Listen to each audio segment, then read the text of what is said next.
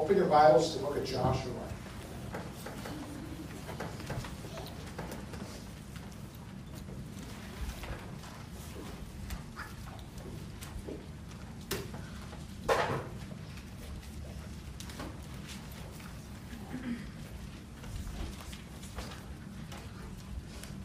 We'll be in Joshua chapter 1 here in a minute.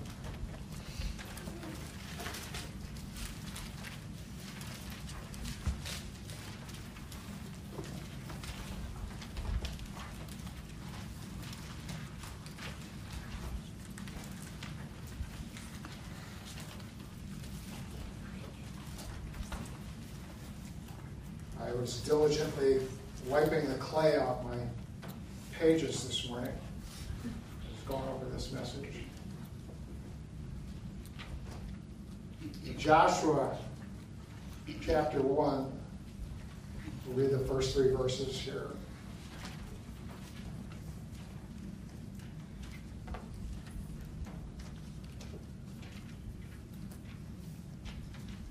Joshua, Judges, Joshua.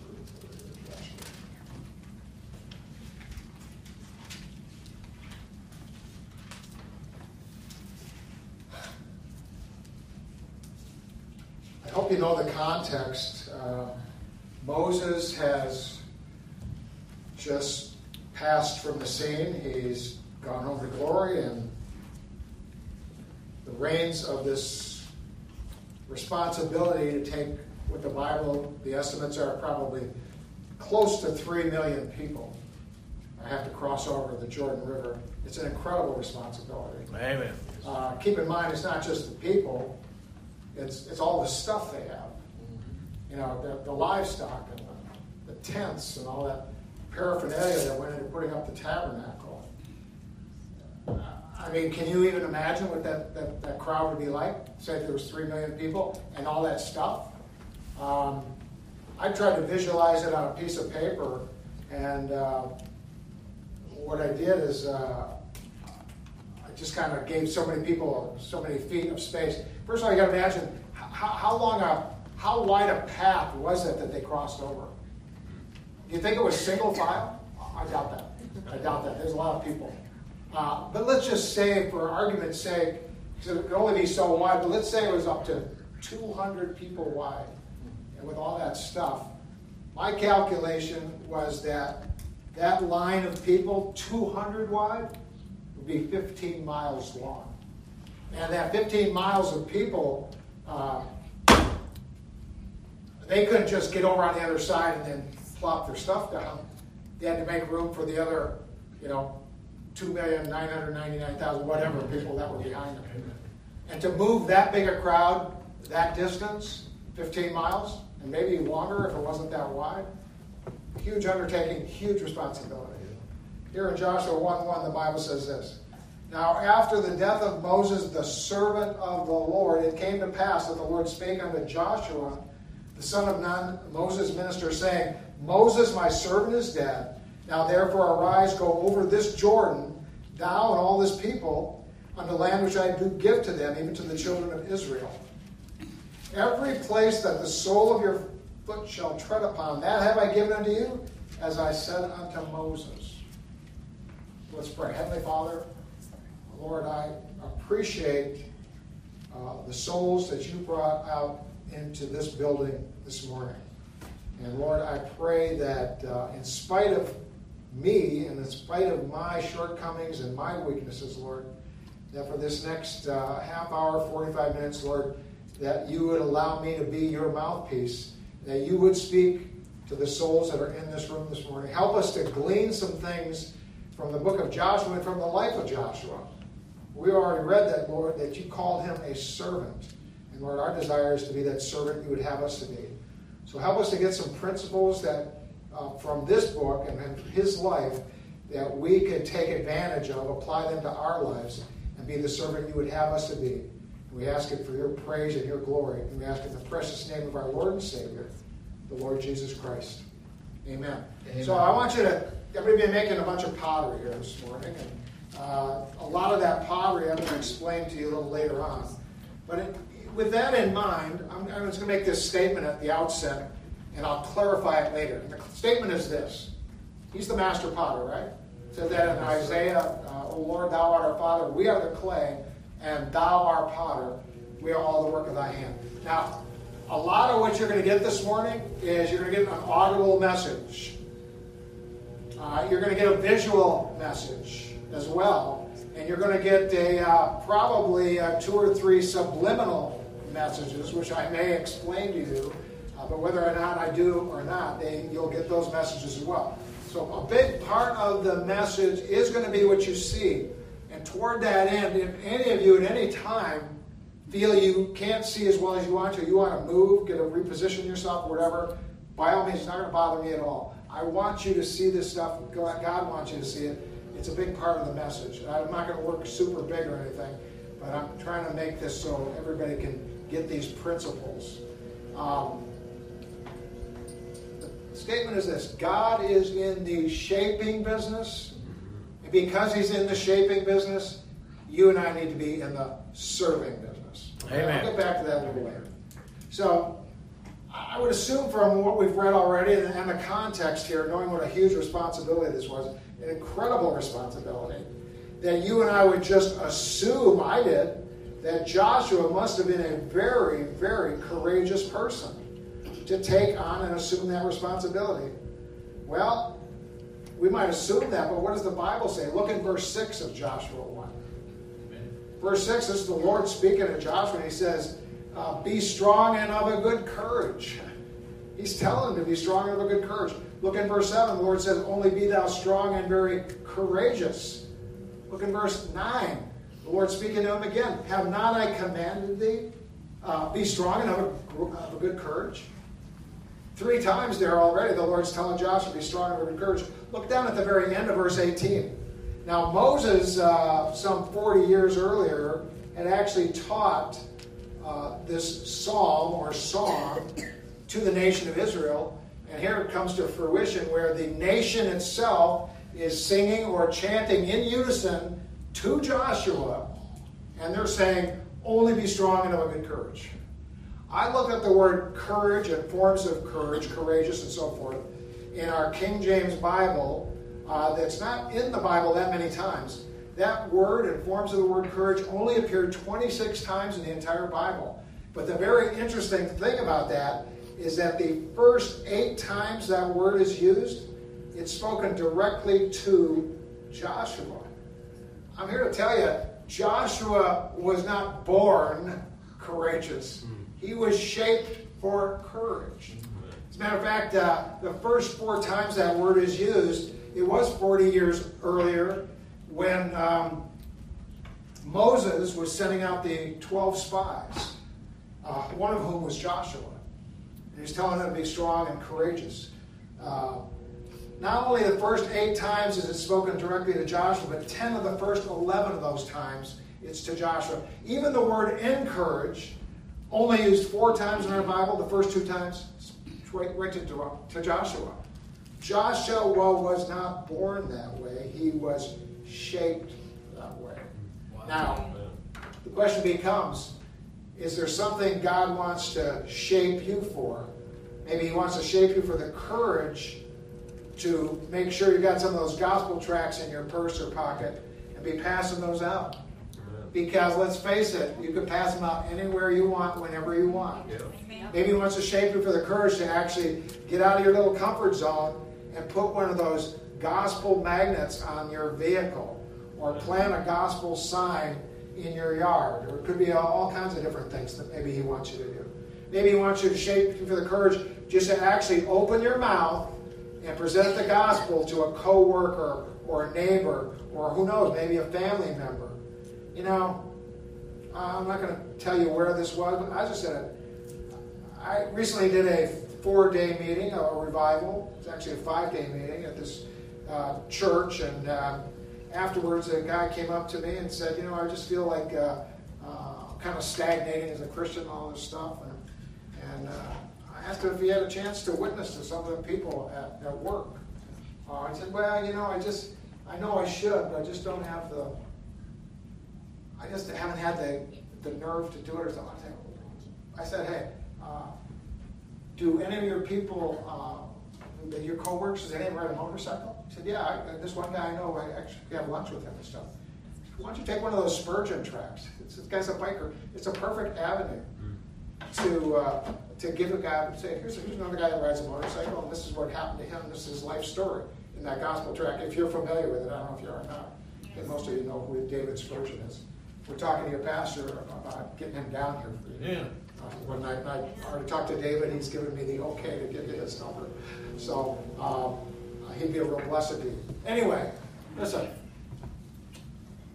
We all think that we are not capable, we're not knowledgeable enough to adequately present the gospel to somebody. And maybe you're not. But get out of your comfort zone and allow God to use those vocal cords and witness to somebody.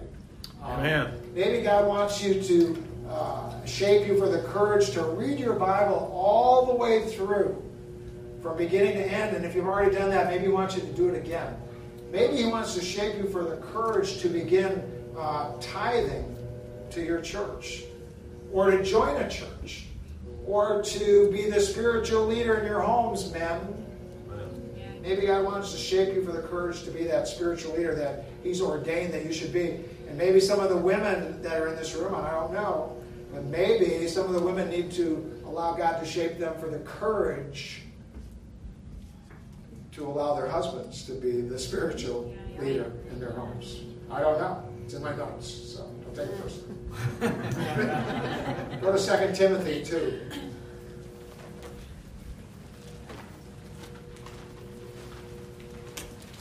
Verse I mentioned in Sunday school. 2 Timothy 2, verse 4.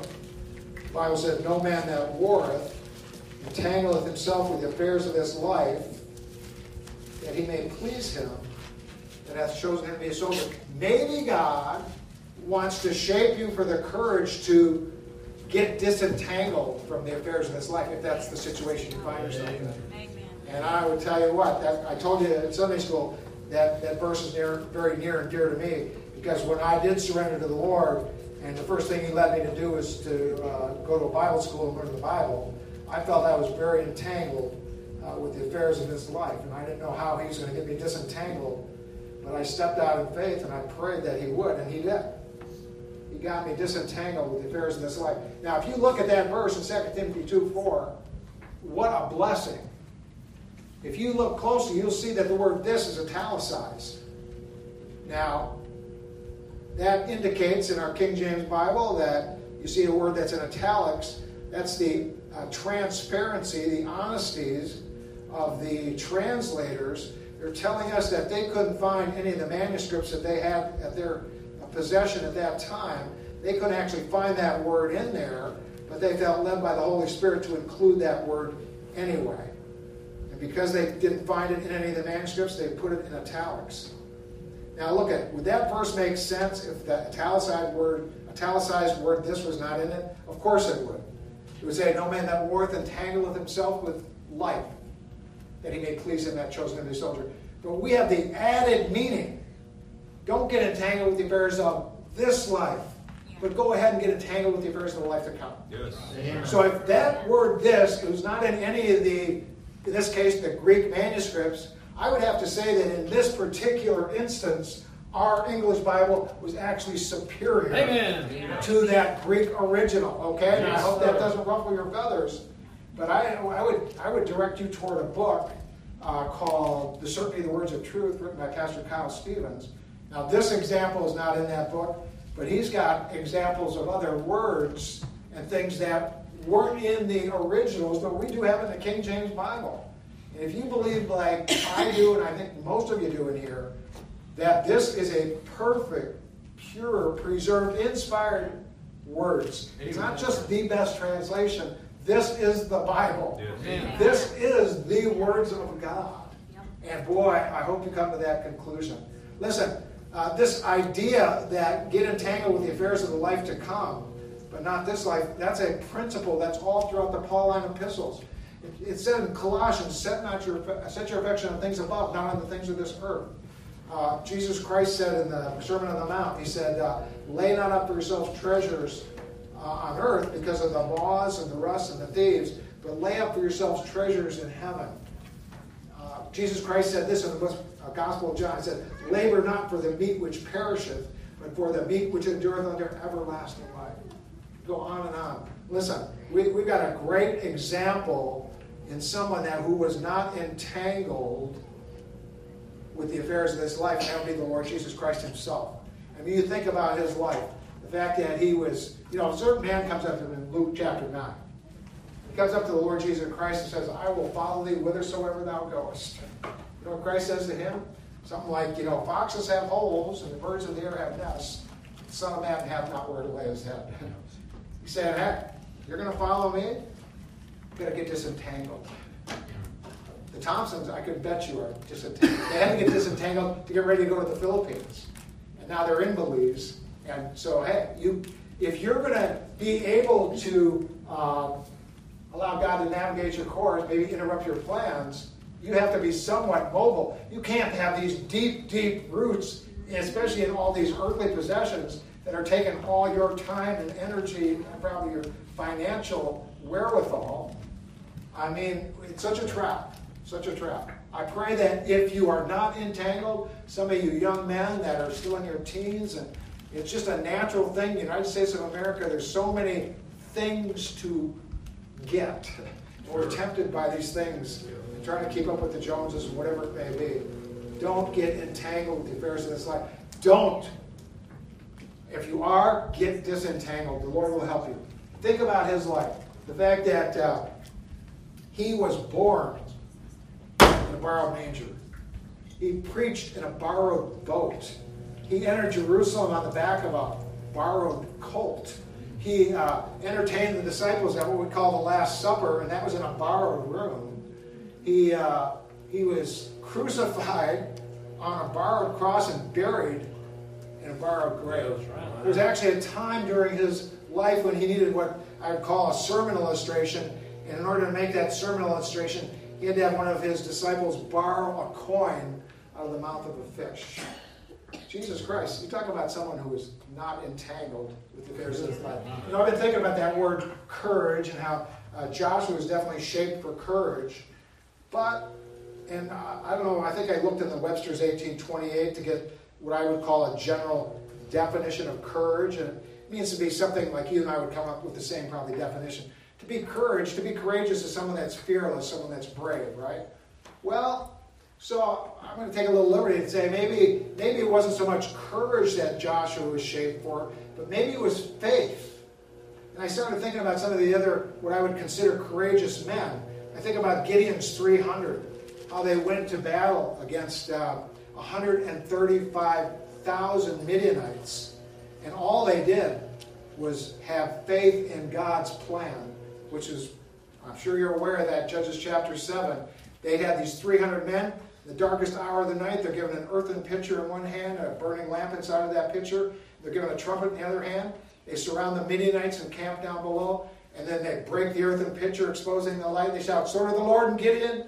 And then they just blow on the trumpet. That's the whole battle strategy. And it was successful. Yeah. They had faith in God. They weren't courageous. They had faith in God and Gideon, for that matter. Elijah, when he confronted the Baal worshippers, the same thing. Faith in God. Think about David going up against Goliath. Faith in God. Trusted in God. Paul, he took all those missionary journeys. He must have been a super courageous guy. Had a lot of faith. Well, you know what? Every one of those missionary journeys began with a single step of faith. I'll tell you what. Maybe it would be better to say God needs to shape you for the faith to read your Bible, to join the church, to begin tithing, to get involved with a nursing home ministry or jail ministry, get out there on the street and join the ministries in this church when they're active and happening. There are so many opportunities to do things. And when you do them as a group, you support one another and you encourage your pastor, by the way. And that's why it's important to take advantage of the opportunities when there's church functions or ministry. Get involved with them. I came across this little saying. It said, "Fear knocked at the door. Faith answered, and nobody was there. Fear knocked at the door, faith answered, nobody there. You see, faith and fear can't really coexist. And that's the point of that little saying. So I like this idea of faith because I know where faith cometh from. Faith cometh by hearing, hearing by the word of God. And it brings us right back down to that satiating ourselves with the words of God. We need to spend time in those words and absorbing the 4 ways I mentioned in Sunday school by reading them, by memorizing them, by studying them, and then by meditating on those words. And we need to saturate ourselves with those words so that God can use us for his purposes and his pleasure. Now, God will shape us not only through the words, but through circumstances. And when it comes to shaping us by those words, sometimes those words are so supernaturally powerful, just reading the words. I mean, I'm talking about reading 1 Chronicles chapters 1, 2, 3, and 4, all those lists of names. Those are doing something to us. Yes, amen. I'm not sure exactly what, and I don't want to get off on a tangent, but I know in my own life, those 4 chapters, I read those probably more than any other section of the Bible, because they seem to do something for me. And what they do is I think they clean out kind of my hard drive up here that's got too many images in it. So, I mean, that's just a thing, but the words of God are powerful. They're also powerful because of the scriptures that they, the principles, like, I can do all things through Christ, which strengtheneth me. Okay, you get that from the Bible. You get the fact that my God shall supply all your need according to his riches and glory from the Bible. You get Romans 10:17, I already mentioned, faith cometh by hearing, hearing by the word of God. Listen, you and I need to spend time in those words and allow God to shape us for his purposes and his pleasure. By all means, don't allow yourself to get entangled with the affairs of this life. Back in Joshua, God not only shapes us for companionship, for courage/faith, but he does want to shape us for companionship as well. It says here in Joshua 1:5, there shall not any man be able to stand before thee all the days of thy life. This is the Lord speaking to Joshua. As I was with Moses, so will I be with thee. I will not fail thee nor forsake thee. Now, for the sake of time, I'm not going to have you turn to the Gospel, the Epistle of John, 1 John. We start about having fellowship with the Lord Jesus Christ. I mentioned that a little bit in Sunday school. You know what God wants? He wants companionship with us. He wants it right now. Remember this verse, I think it's in Romans, he said, you've been bought with a price, therefore glorify God in your body and your spirit, which are God's. That's not what the words I'm thinking of. I'm thinking of Romans 12, 1 and 2. Be not conformed to this world, but be transformed by the renewing of your mind, that you may prove what is a good and acceptable and perfect will of God. And it's still not the verse I'm thinking of, but a verse that talks about our reasonable service is to get out there and do things for the Lord. Amen. Okay, and I'm sorry I can't pull the trigger on that one. But God wants that close fellowship, that companionship with us right now. Just like he walked with Enoch, he walked with Adam in the cool of the day. The Bible says, beloved, now are we the sons of God. You and I are, if we're born again, we are the sons of God right now. Amen. God wants that fellowship with us, that daily companionship with us. Turn to Joshua chapter 24.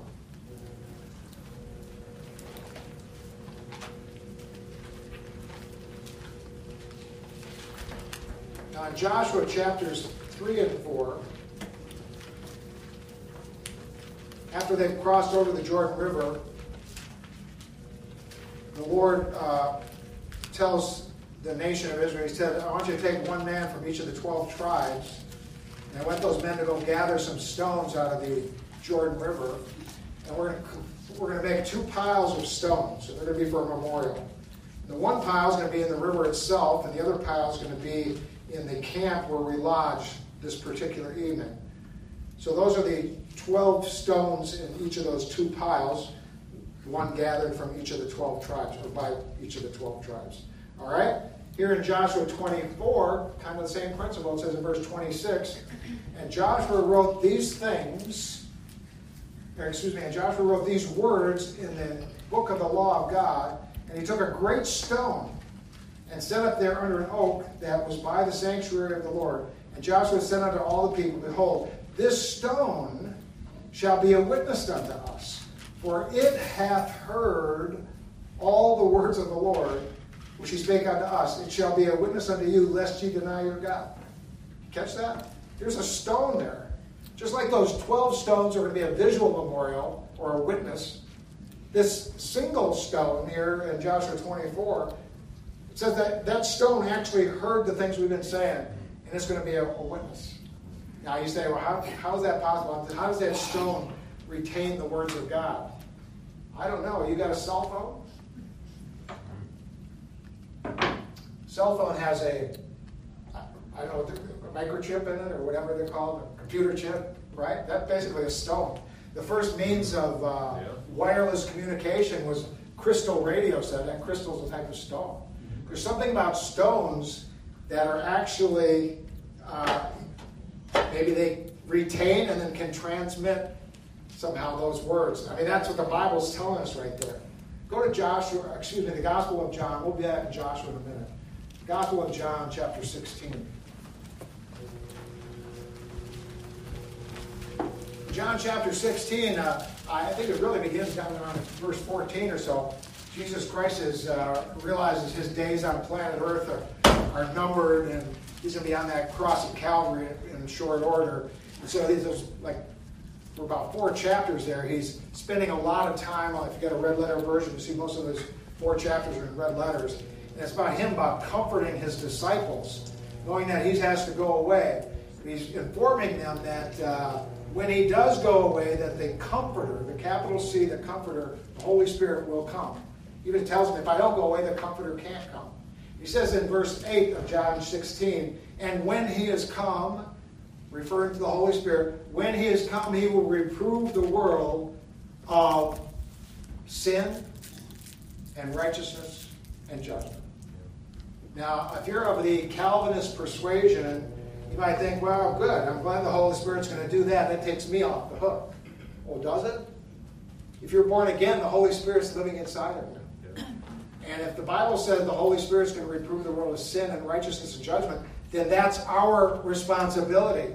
Our responsibility, because we are nothing more than a vessel of clay, is to yield our vessel of clay and yield our vocal cords and our lips and our mouth and some of our precious time. And you and I need to be reproving the world of sin through some of the things we say and maybe some of the actions the watches. So that gets back to this thing about repudiating the world. When you make some kind of a formal announcement or denunciation of the things of this world, that's what you're doing. And you're reproving the world, hopefully, of sin. Reminding lost people that all have sinned and come short of the glory of God. Reminding lost people that the wages of sin is death, but the gift of God is eternal life. You and I should be reproving the world of righteousness, informing that only the righteousness of Jesus Christ is going to get anyone into heaven. And that righteousness is available as a free gift. Amen. For by grace are you saved through faith, and that not of yourself. It is the gift of God. You and I have the same problem that the nation of Israel had. And that problem is this. It's explained, I think, in the first verses of Romans 10. It says that they, being ignorant of God's righteousness, have not submitted themselves to the righteousness of God. Botched up a little bit. But they, being ignorant of God's righteousness, have not submitted themselves to the righteousness of God. Something like that. Let me find it. Romans. And going about to establish their own righteousness? They, being ignorant of God's righteousness and going about to establish their own righteousness, have not submitted themselves to the righteousness of God. Amen. The lost world doesn't realize what it said there in Isaiah 64. All our righteousnesses are as filthy rags. In God's eyes, that's not our shortcomings, our faults. That's our righteousnesses are as filthy rags to God. We need to be reproving the world of that righteousness by the things we do, the way we live our lives, and maybe the things we say. How about you and I reproving the world of judgment by informing believers that they are going to stand before God one day at a judgment seat of Christ, and reminding lost people or telling lost people that have no clue that one day they will stand before God at what's called the Great White Throne Judgment. And that's just a temporary stop before they are cast into an eternal lake of fire. And you don't die in that eternal lake of fire. You eternally suffer in that eternal lake of fire. Amen. That's our responsibility. I like John 16:8 every bit as much as the gospel. That's it for us right there. That's our responsibility as believers. God will shape us to be that witness that he wants us to be. Matter of fact, when God saved the Apostle Paul's giving his testimony there in Acts 26 to King Agrippa, telling him what happened on the road to Damascus. And one of the things Jesus Christ said to God when he spoke to him from heaven, in that bright light, he said, I'm appearing unto you to make you both a minister and a witness. Turn back to Joshua chapter 18.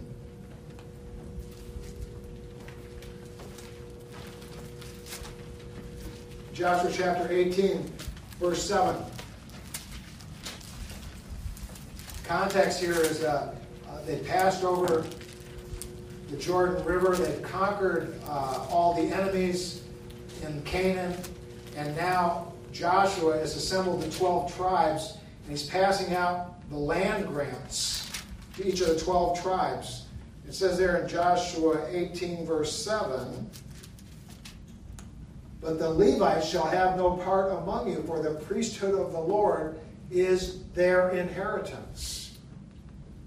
Do you realize that the tribe of Levi got no inheritance except that they got the priesthood of the Lord? Now, if you're saved, New Testament salvation, New Testament believers are called kings and priests. Amen. And we have the same inheritance they have. We are priests of the Lord. Priesthood of the Lord is our inheritance. Do you realize that if you're joint heirs with Christ, is what the Bible says, then we inherit everything. Because God owns everything, and we're heirs to that everything. We're not joint heirs of Christ, we are joint heirs with Christ. Turn to Acts 26.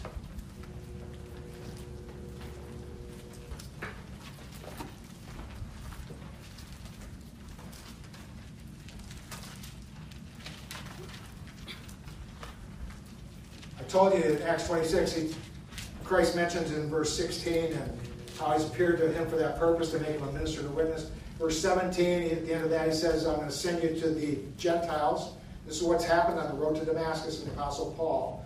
And then in verse 18, he says, why am I sending you to the Gentiles? Verse 18, to open their eyes and to turn them from darkness to light, from the power of Satan unto God, that they may receive two things. Number one, forgiveness of sins, that's salvation. And, number two, inheritance among them which are sanctified. You see, your sanctification is a part of the process that began at salvation, although salvation is not a process, it's a decision. And your inheritance, your earned inheritance, is dependent on not only your sanctification, but your acts of suffering and or service to the Lord Jesus Christ. Now, I think I taught on this last time when I was here, but I'm not going to go any further, except I have to turn to Colossians chapter 3.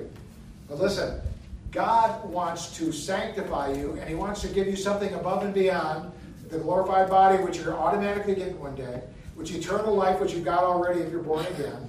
Also, what happened is you were placed in Christ immediately upon salvation. Christ was placed in you immediately upon salvation. You were born again. Your spirit was dead. Now it's alive.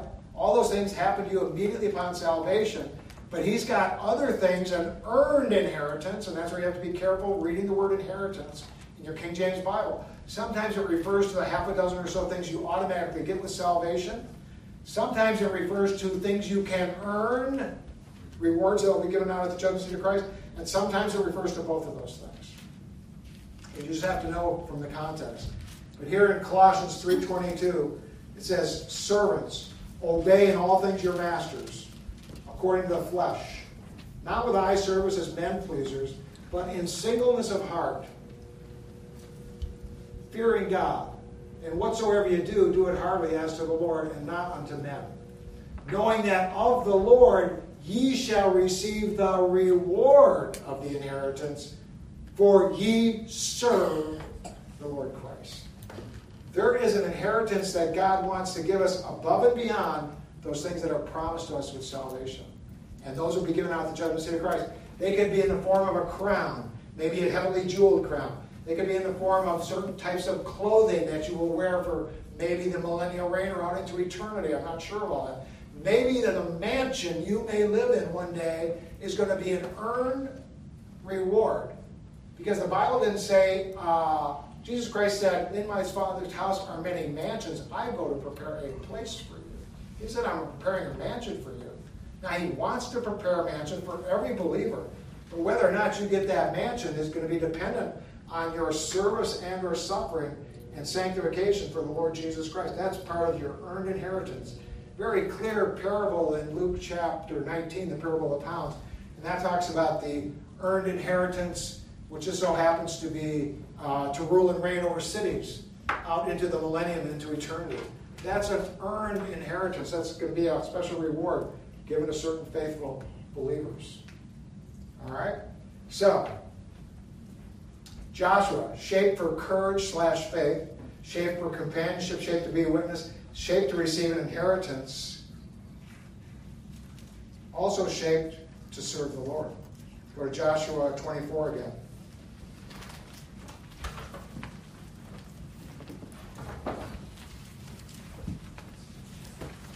I want to take just a minute here and put something up on the board for you. This is a template. I use this in a lot of messages. It's got a broad appeal, and I think it's appropriate here. 4 verses. A great verse, Revelation 4:1-1. Thou art worthy, O Lord, to receive glory and honor and power. For thou hast created all things, and for thy pleasure they are and were created. Simply put, that one verse gives us the meaning of life. Why did God create us? He created us to bring him pleasure. And that verse tells us how we can bring him the pleasure. If we will do things that honor him, things that glorify him, things that demonstrate his power working through us, that pleases him. So, to sum it up, I would say, to simplify it, God created us to please him, and we please him by glorifying him. And then it says in John 15:8, herein is my Father glorified, that ye bear much fruit. And then in Titus 3:14, the Bible says, we need to be careful to maintain good works, lest we become unfruitful. So John 15:8.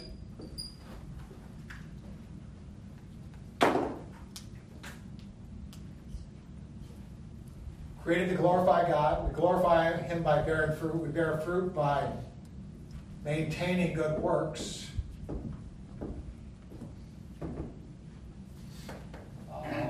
14. And then we could read, we're not going to, but 1 Corinthians chapter 3 and 2 Corinthians chapter 5. He's talking about one day we'll be judged at the judgment seat of Christ for our works as to what sort they are. So what I'm getting at is this. We were created to please God by glorifying him. We glorify him by bearing fruit. We bear fruit by doing good works, and one day we'll be judged for those good works.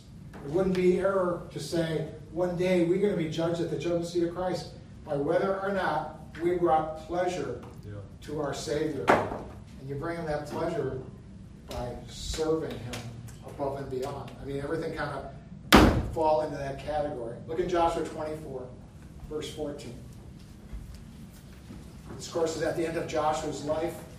He says in verse 14 of Joshua 24, now therefore, fear the Lord and serve him in sincerity and in truth. And put away the gods which your fathers served on the other side of the flood and in Egypt, and serve ye the Lord. And if it seem evil unto you to serve the Lord, choose you this day whom ye will serve, whether the gods which your fathers served that were on the other side of the flood, or the gods of the Amorites in whose land ye dwell. But as for me and my house, we will serve the Lord.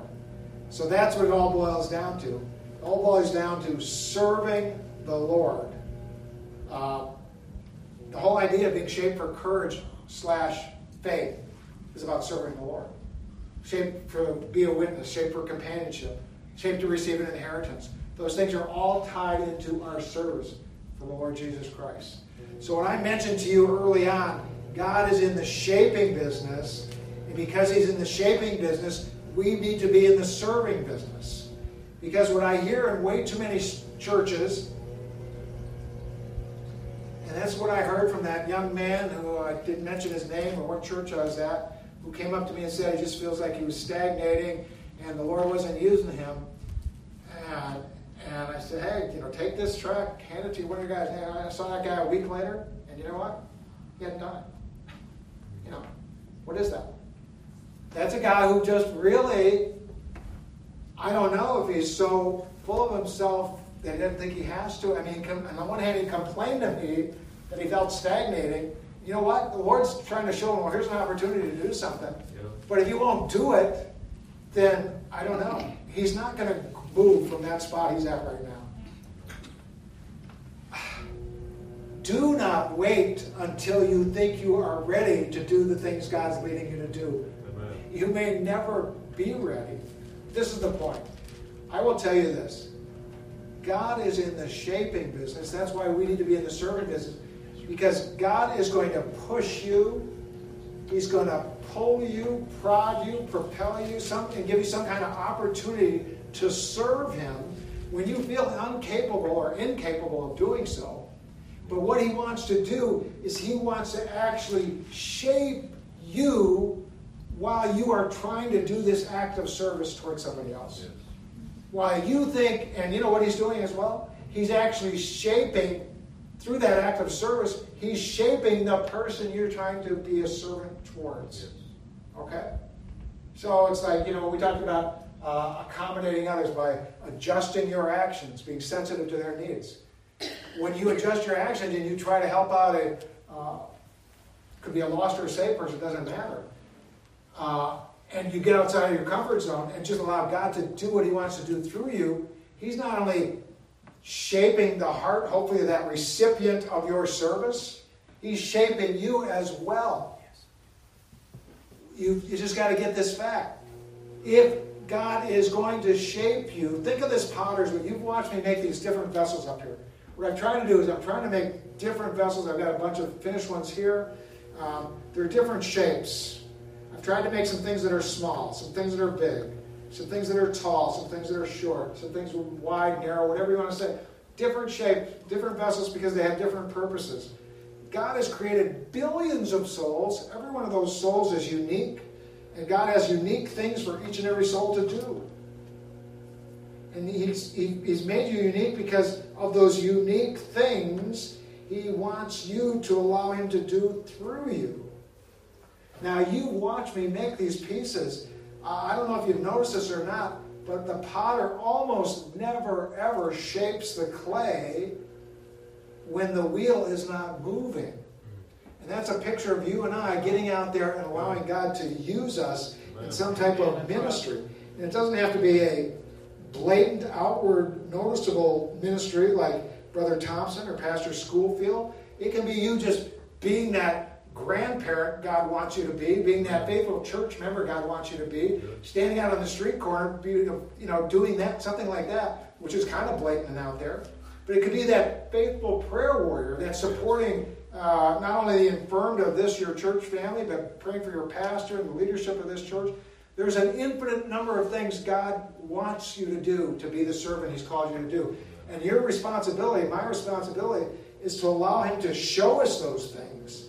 But what we have to do, and if we're going to receive that earned inheritance especially, is we have to make ourselves available to Him to be used for His honor and His glory and His purposes and His pleasure. You and I are made out of clay. Part of that clay's responsibility is to get on the wheel and allow the master potter to shape it. It's shaped while it's spinning. Picture of you and I doing our service. Now, I'm trying to make this as simple and easy as I can. I don't know if this is really necessary to make it this simple or easy. But here's a top view of a potter's wheel. And that potter's wheel goes round and round and round. And what's happening is, as you are on the wheel of life, and God is using those circumstances to shape you, He's molding you, and He's shaping you as you're serving Him so that you can serve, so He can shape you further, so you can serve Him better, and it's a never-ending, never-stopping type of thing. He wants to continue to shape you as you continue to serve Him. And eventually, if you do that long enough, you'll find yourself in the center of God's will. You know? And hopefully you could be in the center of God's will all the way along the journey. But sometimes people, especially young people, are so anxious to get into God's perfect will for your life, for the rest of your life. That's the wrong perspective. You need to ask God, what's your perfect will for me today? Yes. Amen. What do you want me to do today? What can I do? That young man, all he had to do was hand somebody a gospel tract. I'm encouraging you. I've got a bunch more, but I've got at least 20, 30 trifolds out there on that book table out there. Please take one or more of those. I've got hundreds more. I'll put more out if you need them. I would encourage you to take one of those and hand it to somebody. And even if they go to some other church, ask them if they want to come out and watch a guy make pottery and preach on Monday night or Tuesday night at 7 o'clock. Amen. You know? And if you think it would be good for them, and invite them to church. Amen. Step outside of your comfort zone. You never know. I know there's visitors here this morning that maybe are looking for a church, and people need to know that you, if your church family, or you members of this church, you need to let people know that you've got a Bible-believing church that preaches and teaches the Word of God. And sometimes I would encourage people that are looking for a church,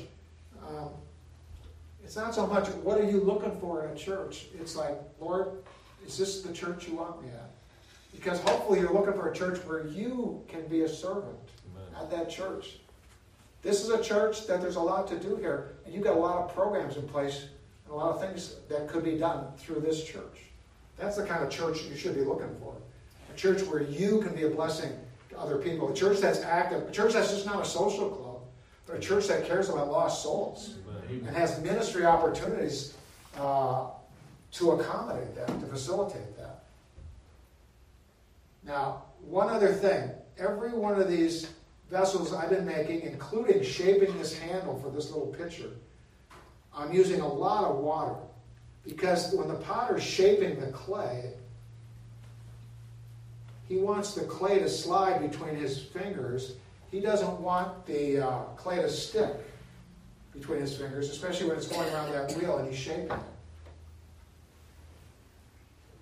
It would not be wrong, and that's why you see me dipping my hands into this bucket of water over and over again. I usually use this sponge. And usually what I'm doing is, as the wheel is spinning around, I got my thumb on the outside and my fingers on the inside, and I'm dripping the clay down here, the water here. And part of that water goes down the outside of the vessel, and part of it goes down the inside. That's when I'm continually lubricating the clay. So what's that? That's a picture for you and I of the Word of God. Because it would not be wrong to say that the potter's hands never touch the clay. What's really touching the clay is the water.